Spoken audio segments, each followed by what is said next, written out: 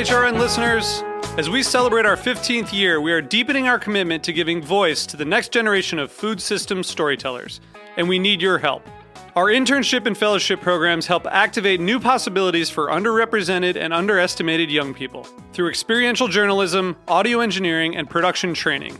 Through these unique programs, HRN helps food equity stewards build essential workforce readiness skills that expand their potential and foster economic mobility. Please consider supporting these critical programs. And with a minimum donation, you can be entered to win a dinner for two at an amazing restaurant in one of 8 cities and tickets to a concert at a great venue in one of those cities. We have incredible partners across the country who have donated, as they also share our passion for helping to educate the next generation of food systems storytellers. Check out heritageradionetwork.org/15 to donate and enter to win today. That's heritageradionetwork.org/15 to donate and enter to win today. And make sure you donate before March 31st. Thank you.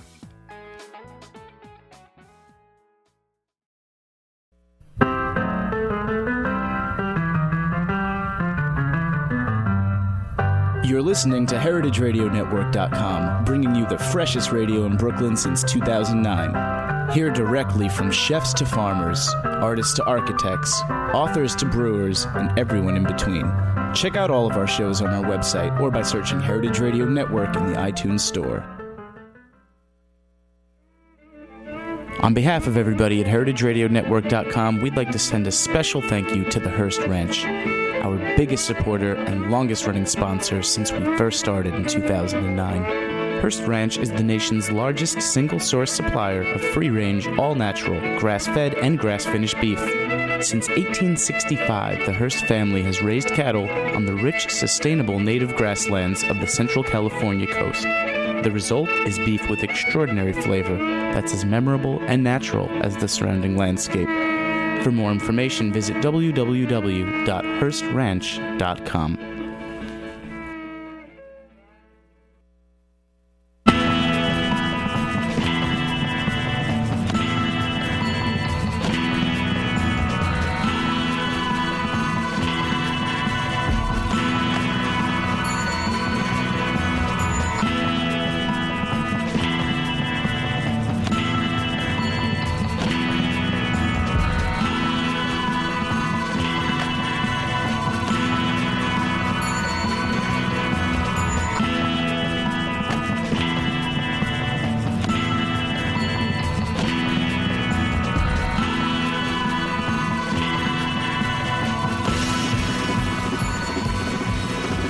Hey, and welcome to the Food Scene on heritageradionetwork.com. I'm your host, Michael Harlan Turkel.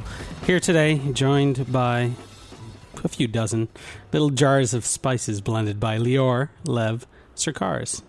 Hi, how are you? Good. How you doing? I'm going to let you actually say the name of your business so I don't butcher it. The name of the business is La Boite, which means the box, and it's home for La Boite à Biscuits, which is the cookie box, and La Boite à Epice, which is the spice box. Yeah, and where are you located? Up near Columbus Circle? I'm at 724 11th Avenue, so 11th Avenue and 51st. Yeah, so all the way over in Hell's no man's Kitchen. land. Yeah. Hell's Kitchen, yeah. But in Hell's Kitchen, Lior blends some of the most fantastic spices for a lot of chefs around the city and around the world. Absolutely, yeah. But you grew up kind of a international, born and raised in Israel, as you wrote to me, a small kibbutz in the Galilee, then lived in Rome and Brussels. Do you remember what you ate during your childhood? What kind of food was surrounded you? Of course, I remember a lot. I mean, growing up in a kibbutz, which isn't the biggest food scene out there. Yeah. But Israel, generally speaking, is a very interesting place as far as food goes. The combination of Eastern European, North African, Persian, even Latin cuisine, Yemenite, everything combined into such a small place creates a very unique cuisine.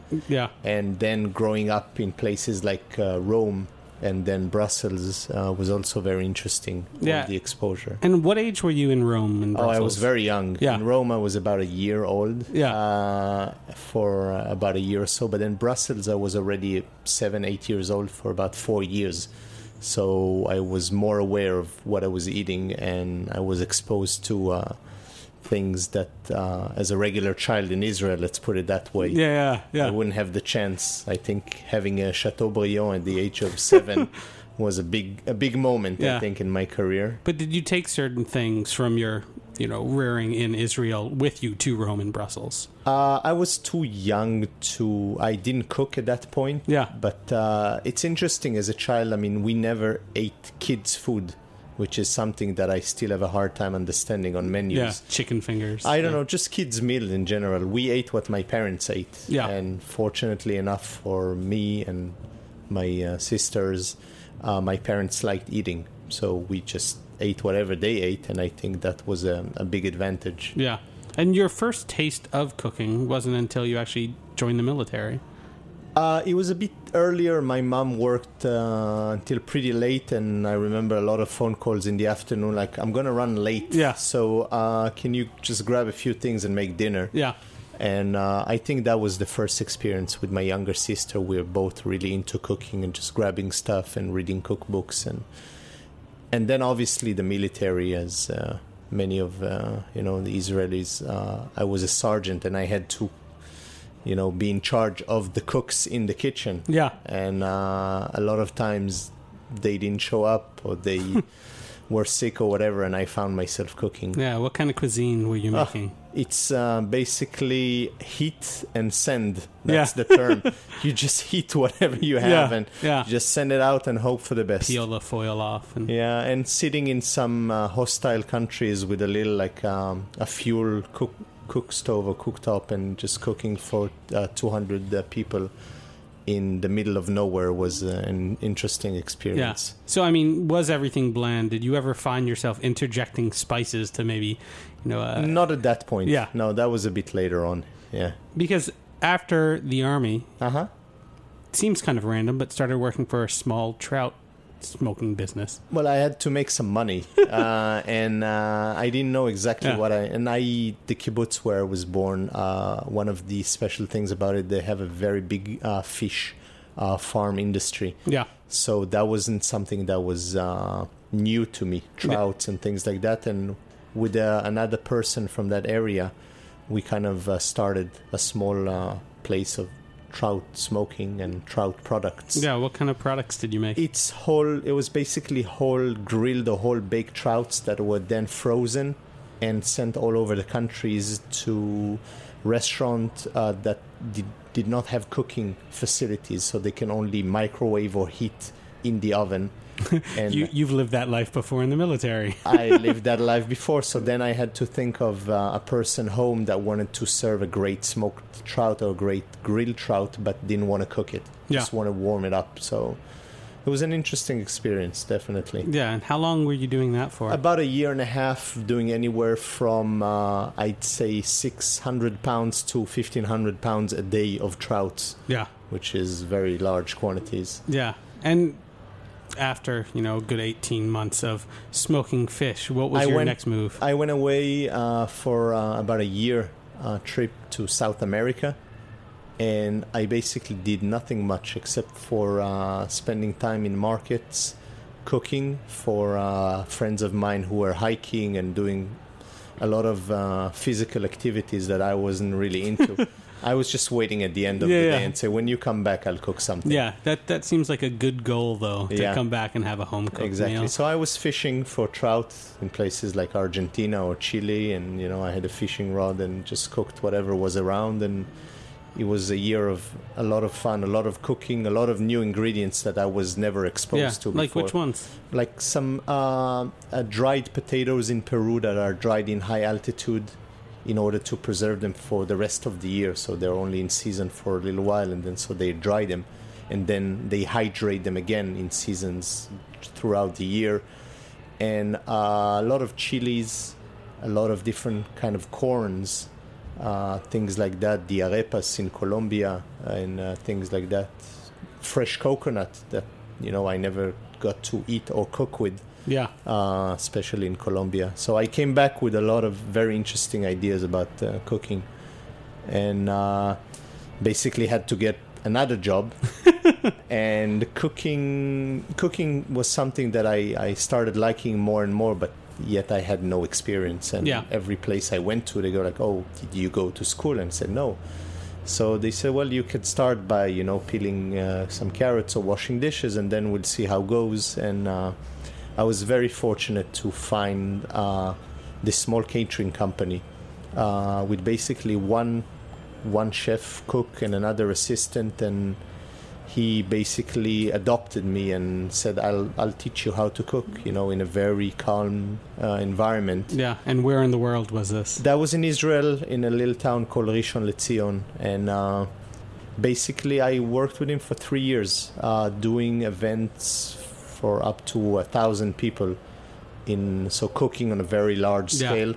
And cooking also outdoors. One of the biggest things that we did there was cater events, but outdoors. So on mountains, in little valleys, near rivers, without a lot of cooking equipment. So it's the ability of how to cook outdoors, yet to do great food. Well, I mean, it's also interesting to note that a lot of people know that plain food is not as tasteful as when you're on sea level, and even higher altitudes such as Denver in the United States, but that you have to interpret taste and spices and those types of senses by interpreting the world around you as well. Absolutely. And that was great. That was 3 amazing years, but I think him and I realized that I needed to do something else with my life. And I moved to France. I went to the Paul Bocuse Institute in Écully, which is right outside of Lyon. A beautiful castle. It's the dream school, if you can think of it. Exactly. Can you explain a little bit about who Paul Bocuse is? I mean, he's a legend. Paul Bocuse is a legend in the food culinary world. He is probably 85 years old by now. He spent all of his life basically outside of Lyon, in a small restaurant that he took to the next level and got his 3 Michelin stars. I can't tell you if it's 30 years or probably 40 years now that the restaurant has 3 Michelin stars, and was one of the first chefs that basically left the kitchen and moved to the dining room to see what's happening, and really had a lot of involvement in the front of the house, and really started talking about cooking and being a little bit the ambassador of cooks all over the world, and so basically creating for the first time another different aspects of cooks that are not just behind the stove or in the kitchen, and really maintained throughout these old years a very classic Lyonnaise cuisine, throughout the whole nouvelle cuisine, and then the fusion and everything stayed very true to the origin and the cooking of Lyon, and also really promoting usage of local ingredients and local cuisine. It's whatever is around you, just work with it, and whatever is in season and whatever is also traditional, and stayed really true to all of that, and is accepted, I think, by everybody worldwide as, if we can say, the godfather of cuisine of the new era. Well, I mean, he has the Olympics of cooking. The Bocuse d'Or. And so he was asked to give his name, or to become the president, the honorary president of that school in Écully that he founded, and today is named after him, and he's always talking about his legacy. That would be him and his restaurant, which would become some sort of a museum or a culinary center once he's no longer with us. So the school is a very interesting, not only you learn about cooking, of course, and pastry and all these things, but it's also about management. Is, if you will, the equivalent of what the CIA does upstate New York, and they do have an exchange program between them in the last 5 or 6 years, so that's very interesting. What they also do the same way as the CIA is they basically have you do 2 6-month training periods throughout your culinary studies. I was fortunate to do 6 months in the south of France, in Céret, near Perpignan, which is the Catalan region. And then the second stage, which was one of the highlights of my culinary career, I would say, were in Cancale, in Brittany, working for a person called Olivier Rollinger, des Maisons de Brécourt, that shut its doors about 2 years ago. He basically gave away his Michelin stars, but that was a highlight in my career. I mean, and that's someone who you consider not only a spice master, but really someone that solidified your cooking philosophy. We became friends very, very fast. I mean, and one of the first phrases that he told me is that you cannot learn how to cook. And when I asked how come, and he said, well, cooking is a way of expressing love or some emotions, whether you're in a fast food, it's about satisfying some needs. And the same way you cannot learn how to love, thus you cannot learn how to cook. And I think that really, I went back and started thinking again about why do I do what I do, is basically making people happy, and satisfying people. And thinking that it's very selfish. A lot of the time we create some dishes thinking that somebody else is going to like them without even thinking of who is a client, or who is our husband, wife, kids, and so on and so forth. And the fact that he chose to stay where he was born in that house in Brittany, and cook with what was around him, but also open up to what was out there, so and he basically started teaching me about spices and about the history and the trade, and I found it fascinating, that we take for granted, a jar of 3 ounces of pepper today in a supermarket. There's so much more to it. Yeah. And I think that was one of the moments when I realized that this is maybe my calling in life. Yeah. Except for the fact that he didn't need me in the kitchen after a very short period and asked me to move to the pastry. And was one of the best things that he ever also done for my career, is to show me another aspect. Well, we're going to take a quick break and talk about your transition to New York, working for Daniel. You've been listening to The Food Scene on heritageradionetwork.com. We'll be right back.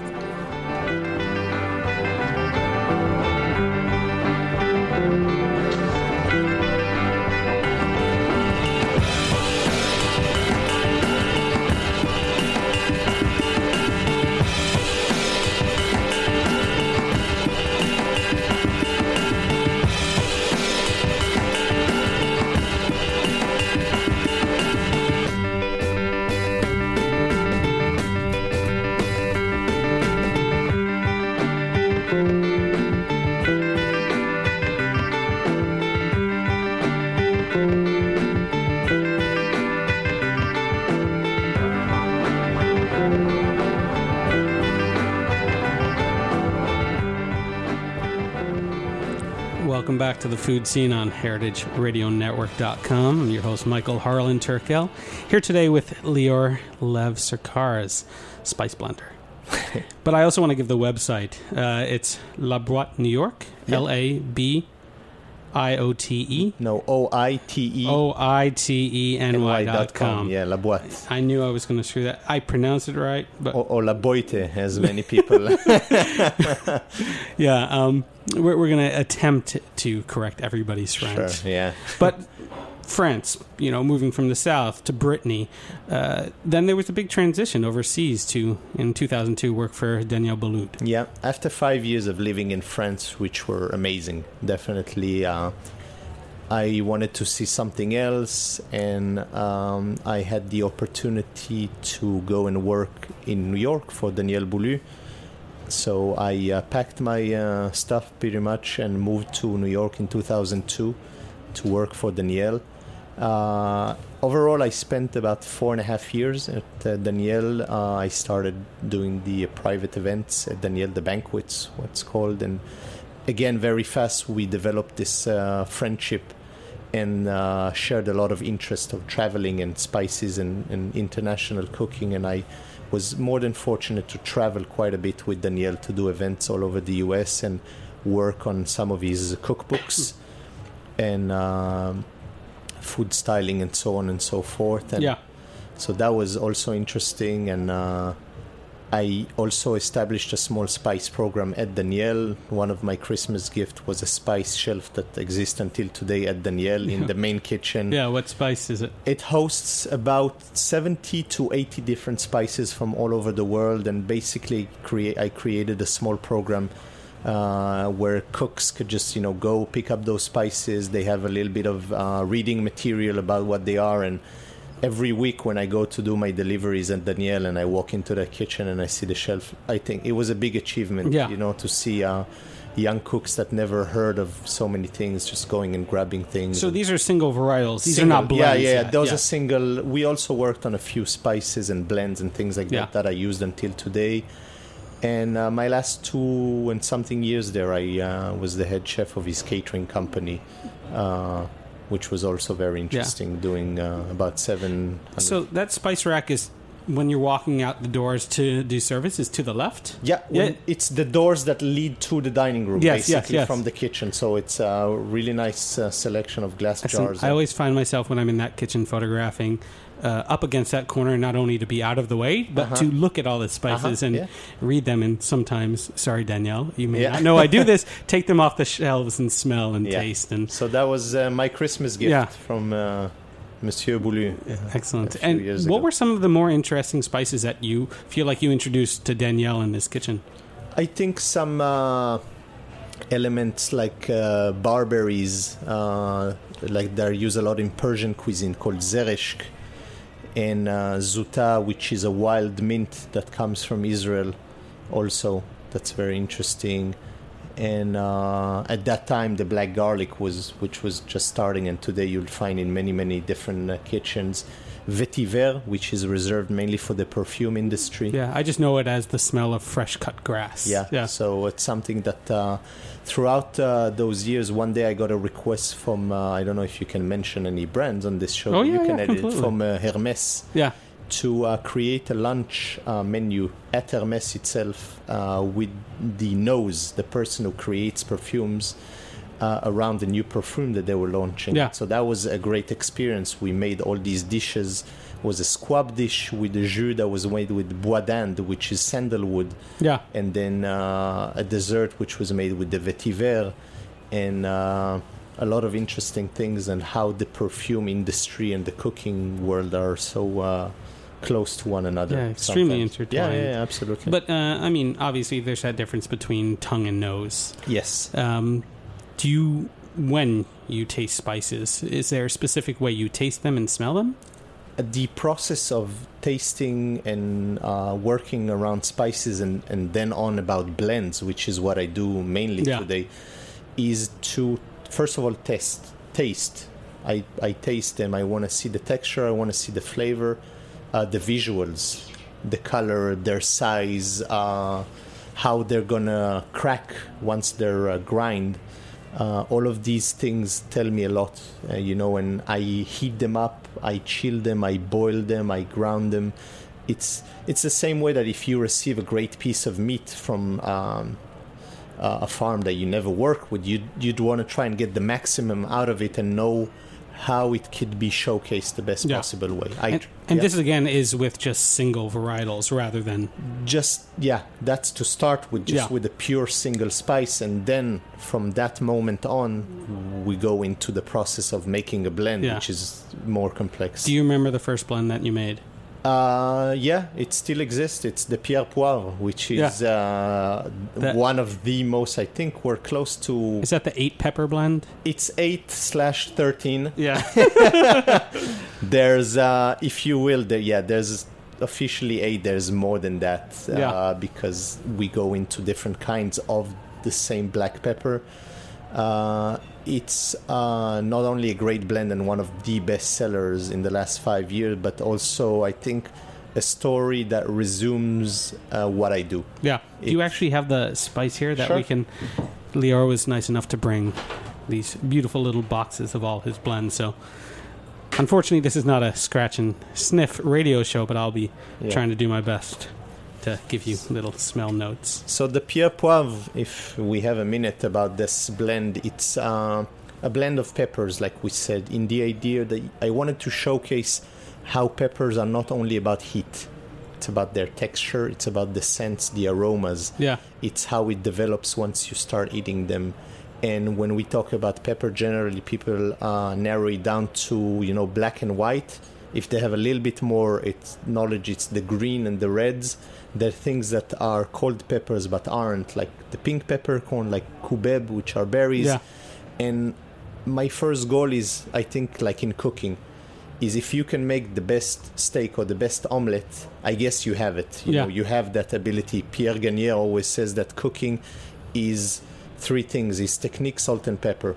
Once you have that, you're good to go. Yeah. It's the imagination. So the Pierre Poivre was my omelette, if you will, is how I can make the most simple blend. And it's named after the gentleman that was called Pierre Poivre. If you translate it to English, it's Peter Pepper. He was born with that name, was a religious person. He was a missionary to the South Asian in the Indies, and was there in Mauritius, and was the governor of Mauritius, and in one of his trips was captured in a naval battle between the Portuguese and the English, and was injured, lost a part of his arm, and was sent to a prison. And once he was released from that prison, since he was also very interested in plants and spices and things like that, either smuggled, we don't really know if he smuggled or just bought them, but brought 2 plants of clove and nutmeg back to Mauritius and planted them in his garden that exists until today. Again, knowingly or not knowingly, broke by doing so the Dutch and Portuguese monopoly over the spice trade. And if we today have access in a fairly reasonable price to spices, is thanks to Pierre Poivre, who stopped that monopoly.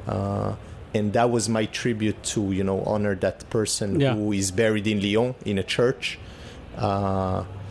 And I think today really allowed the modern cuisine to have access to spices all over the world. Well, I mean, it's funny you mentioned monopoly, because this whole time you talking simply about pepper, which is a spice. A lot of people just assume it to pair with salt, but it's a whole other genre in it of its own. And this pepper blend is fantastically green and vibrant and herbaceous at the same time. I mean, it's so fresh, and usually when you smell one, it smells kind of like cigarette buddy, like ashes and just dead. And this seems so alive. Absolutely. I mean, one of the other things that I try to do at La Boite is to educate a little bit, or to bring more awareness that spices are, it's a produce, it grows in a field somewhere in this planet, it's not made in a factory somewhere in the Midwest.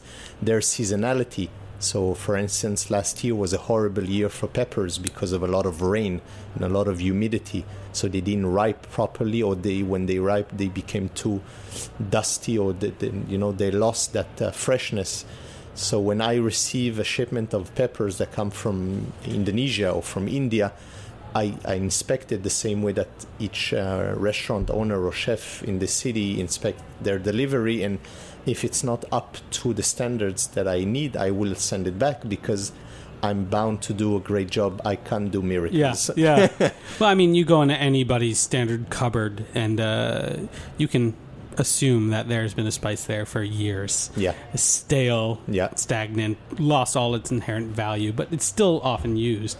That there is a shelf life to these things as well. Absolutely. I mean, they will never go bad as far as making you ill or anything like that, but they'll definitely lose their strength or their potential. I would say that if you bought a spice in a jar, I would not keep it for over a year or more than a year. That's why I always encourage people to buy smaller quantities. If you're up to the challenge and buying them whole and grinding them yourself, that's fantastic, but I definitely not expect everybody to do so. So there's nothing wrong with buying ground spices, as long as you know where you bought it from. It's, again, the same way that you'll go to the effort of knowing the guy who sells you your tomatoes, meat, or dairy products. Exactly. Why don't you know your spice blender? Exactly, or your spice store or your spice provider. What's great, too, is you talk about knowing the person behind it, but it's also knowing the place where these things have come from. Sure. You have great blends like the Marrakesh. Though I've never been to Marrakesh, but I know the Crosby, Stills, Nash song very well. Cumin, cinnamon, thyme. It's supposed to be like the marketplaces, kind of that, The blends, fervor. the blends don't have, and it's another thing, they don't have a specific purpose. At La Boite Epice, I basically encourage you or anybody else to open a jar, smell it, and tell me what you'd like to do. They have a name that reflects the origin or some sort of an inspiration. The Marrakesh is a tribute to Morocco, of course, and North Africa, although it's very different from one country to the other.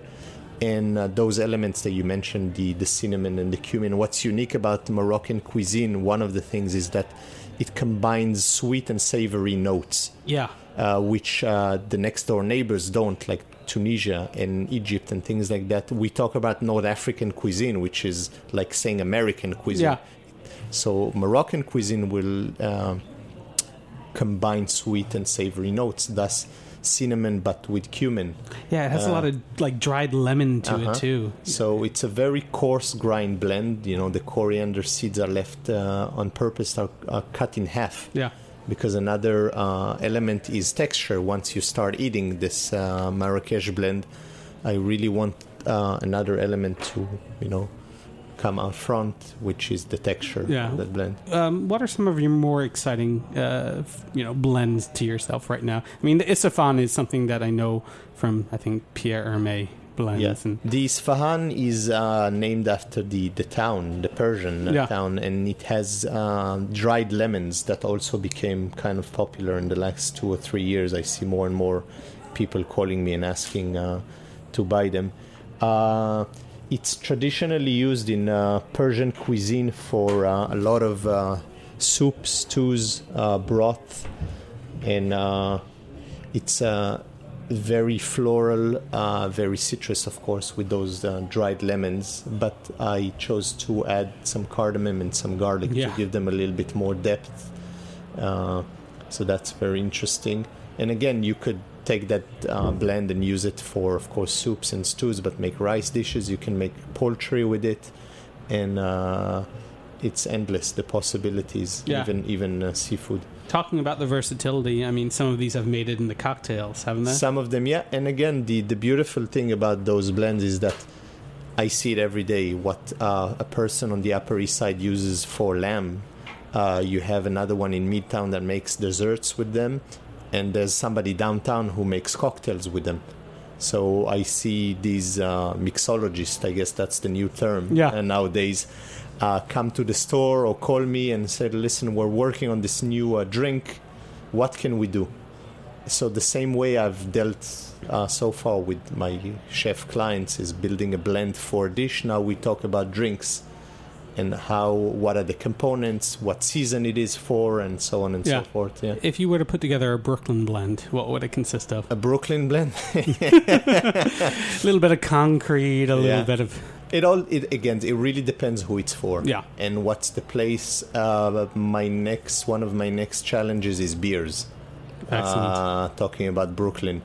It's and I have a lot of contacts in the last couple of months from either people who make beer at home or for beer makers that are more, it's more industrial. Yeah. And creating something for them. Excellent. So using hops and using grains? No, using still the spices. Yeah. Although we have been talking about cooking with hops a little bit lately. Yeah. But no, using the spices and understanding what's the goal. Where do we want to go? What beer we want to make, and how I can be of help for them. So it's a very interesting challenge. Yeah, that's fascinating. Yeah. Excellent. If you've not been to Lior's shop, stop by 11th Avenue and what? And 51st. He gets lonely there in Hell's Kitchen. Or check out laboitenewyork.com. That's Laboite, LABOITENY.com. Correct. Got it right. And, see what he's blending up. Know your spice blender. Thank you, Lior, for being on the food scene. Thank you very much. Hope to have you back here next Tuesday at 3. Thank you. Ciao.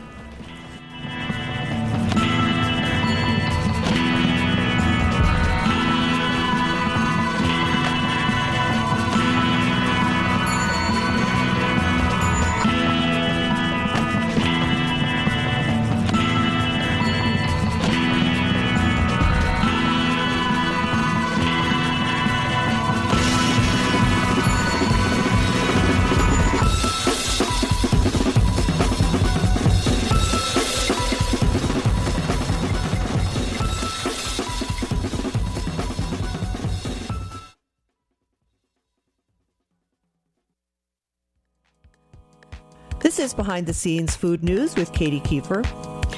The long-awaited documentary, The Vanishing of the Bees, will be screening in Astoria, Queens at the Broadway branch of the Queens Public Library on Monday, September 19th. I know that seems like a long ways away, but it isn't. It will be broadcast from 6 to 8 p.m. More information about this fascinating look at bee life and colony collapse disorder can be found at their website at www.vanishingbees.com. I also wanted to add that the producers are all working on a 30-minute educational video for high school students, so any parent or teacher should check out the site to see what he or she can do to work with the team to bring this into a school curriculum. The film has a Facebook page as well that discusses current events that affect bees. This is Behind the Scenes Food News with Katie Kiefer.